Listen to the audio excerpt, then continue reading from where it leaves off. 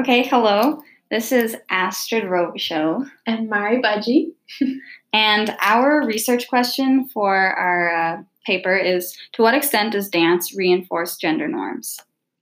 Yeah, so let's start with my source. The title of it is Gender Problems in Western Theatrical Dance, Little Girls, Big Sissies in the Baryshnikov Complex. And it was written by a professor at Wayne State University. So basically, the main purpose of his essay is to educate students, student readers in general, on the stereotypes associated with ballet. So basically, the idea that when people imagine a male ballet dancer, a lot of people would say, just off the top of their head, that he's gay. So that was a big idea in this essay. But also one thing that I found interesting was that he also talked about how females in ballet are always like super feminine, and they have this like they're always like princesses or fairies or something that we would consider to be super feminine. Yeah, and then it's interesting, like the fact that as a society, he kind of talks about how, we think they're gay, the males, but in specific productions, they're always, usually, most of the time, they're portrayed as Saving a the day. strong, straight male. So Yeah, he touches upon that as well. Yeah.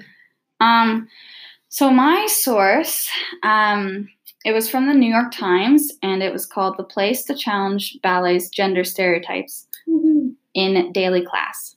So this was the main question that the author asked in this was,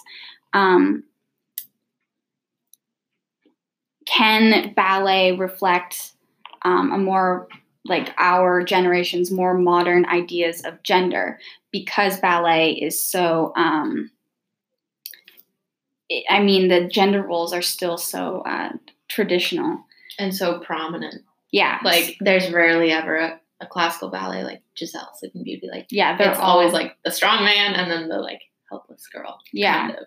So that was her main question. So for the rest of the article, she kind of expands on that and explores to what extent things are changing, and kind of in what today's current dancers are doing to maybe change that, but also what is the problem? Like, why can't some females do male things, and why can't some males do female things? And that's kind of because of how they were trained. So it touches upon that, and then it ends up going into kind of a solution. So full circle to her original question.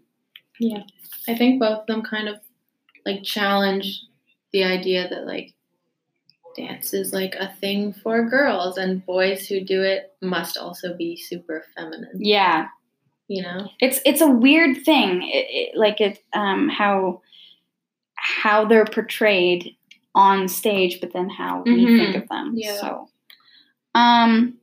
So just to kind of describe where our perspective comes from, like both of us are female, middle class. We're middle class. We're both young. We're both dancers, also. Dancers, yeah, definitely, and we're both. We're both straight, basically. So, yeah, we don't want to put any labels. That definitely influences how we're going to look at these sources. Because, say I was, I don't know, like a straight male, I might read our sources as total, just untrue, like based on my perspectives. But because we're in the dance world, we know that, I know a lot of straight males in the dance world. I mean, there are gay males as well, but it's not like what people on the outside think. Yeah, it is. And it's kind of interesting too, because we're in this society where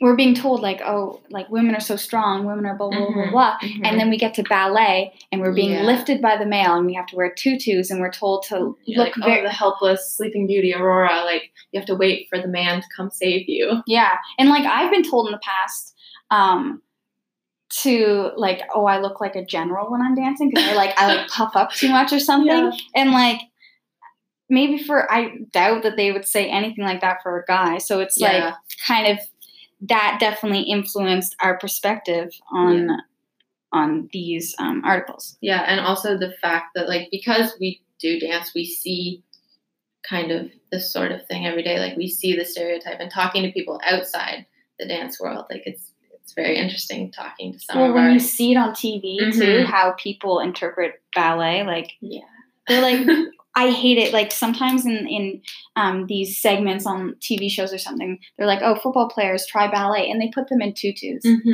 It's like that's not. It's totally actually, misrepresenting ballet. I remember watching. Yeah, it was like a BuzzFeed video or something, and they have like, come on, football players try ballet, and they're in these like pink tutus, and they're doing like female ballet steps.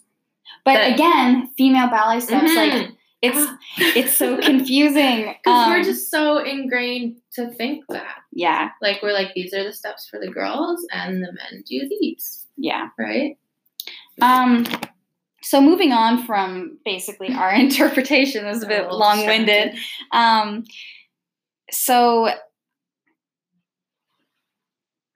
I definitely am going to use. I mean, I'm pretty sure I'm going to use these sources. I was actually surprised. Like I found it quite difficult to find something, and I think that the two sources do complement each other.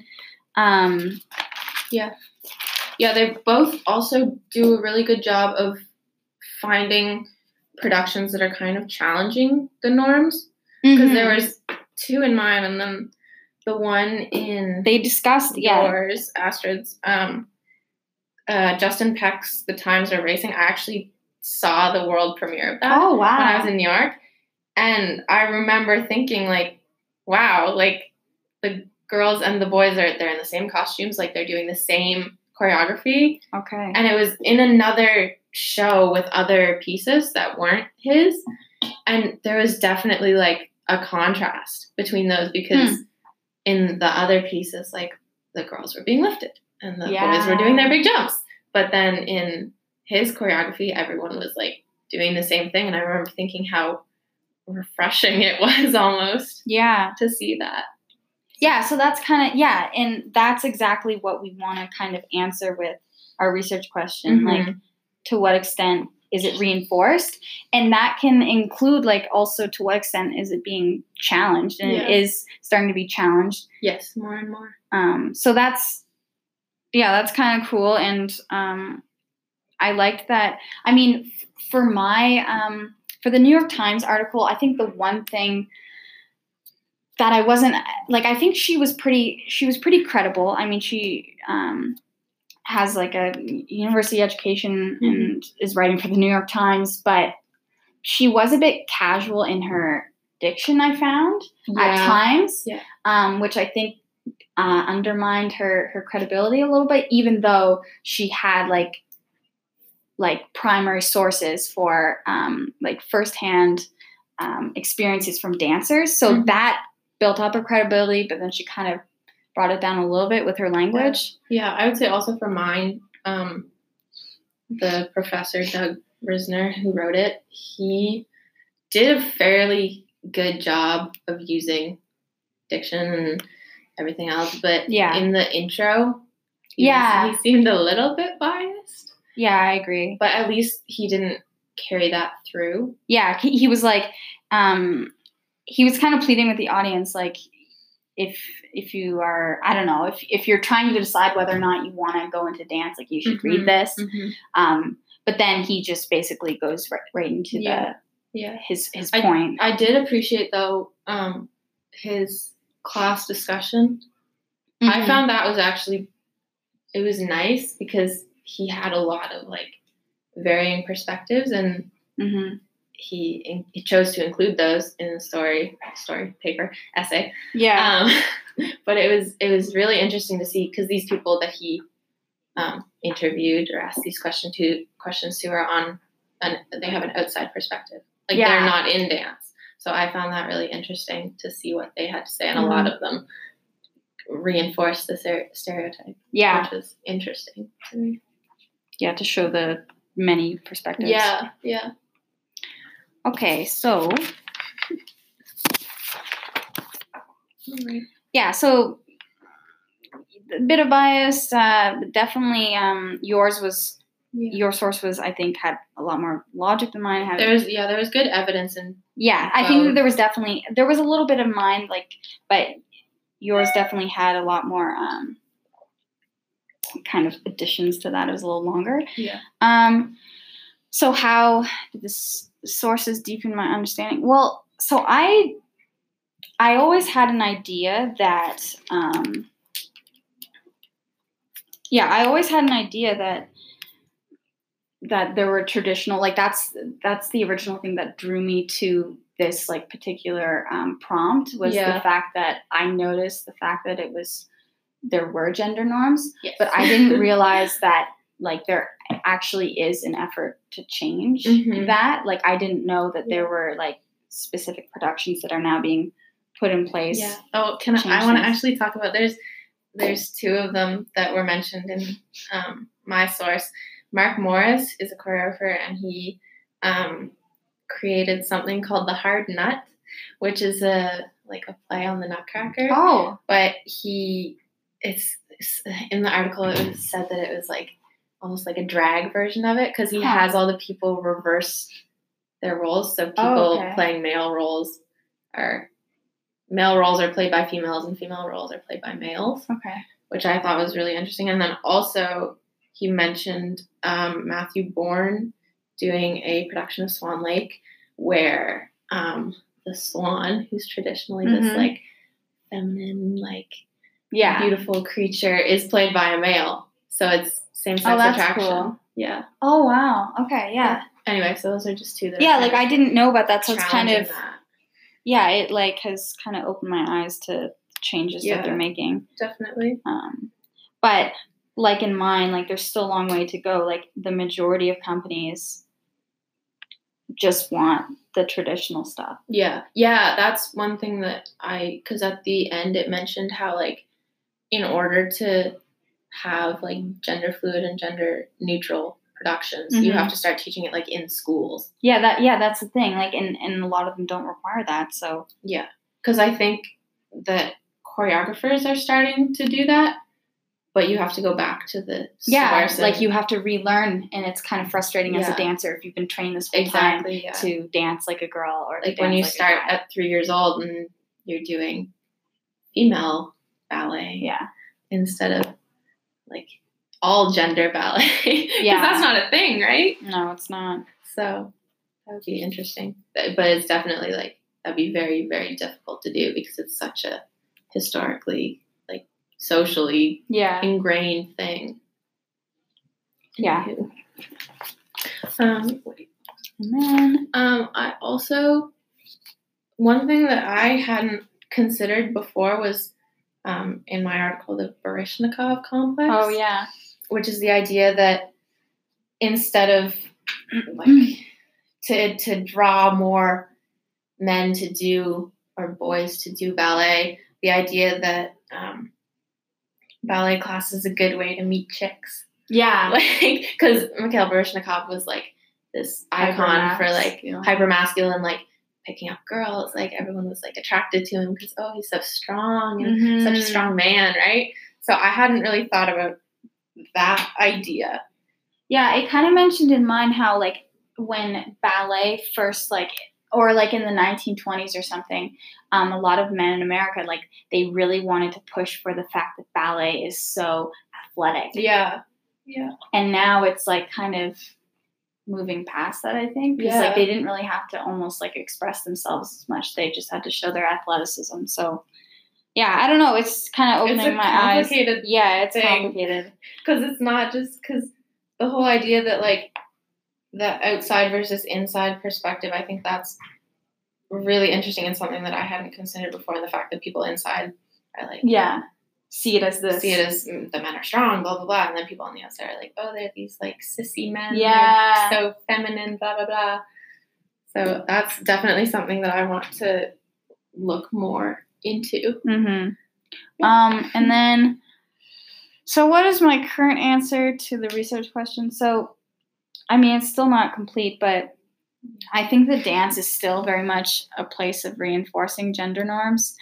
It is changing on some levels, like we just talked about, but as we said, like you have 90, to go to like most, like 95%, or if not more, like companies, like they still require the normal repertoire. But yeah, through choreography and the productions, it's still kind of the old gender norms. Yeah. So basically, it's like we can see that people are trying to move past the gender norms, but they're still very much so like very much there. To what extent is it being reinforced? A big extent, but it is being challenged a little bit. So, and then, so what I'm curious to like learn more about is I want to know more about specific companies that maybe are still old school, or specific companies that are actually making changes. Because if a company is like, if their repertoire is strictly classical ballet, then they're most likely very much like reinforcing it. Yes, definitely. But then you also have like, this is actually interesting because you have the Ballet Trocadero. Which is a ballet company, and they're all men, but they all wear point shoes. Yeah, it's like a comedy thing, isn't it? Mm-hmm. Yeah, so that's I mean, that's what originally, like, that's what I thought about when I thought of this. This topic. But I also kind of want to know about other styles of dance a little more. That's why I wanted to have the question a little more broad, just so I could leave a bit of room. And because I did kind of stumble upon something that talked about the tango, and that is a very, I mean, the gender norms in that, like, there's always a guy that leads. So I want to know a little bit more about kind of other types of dance, maybe. So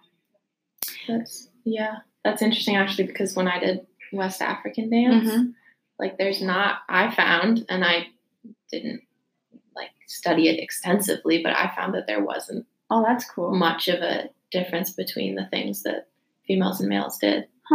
So that would be something to explore. Would be other styles to see what they're doing. Yeah, definitely. Well, I think that's all. I'm pretty sure we covered everything. I hope so. Thank you for listening. Bye. Bye.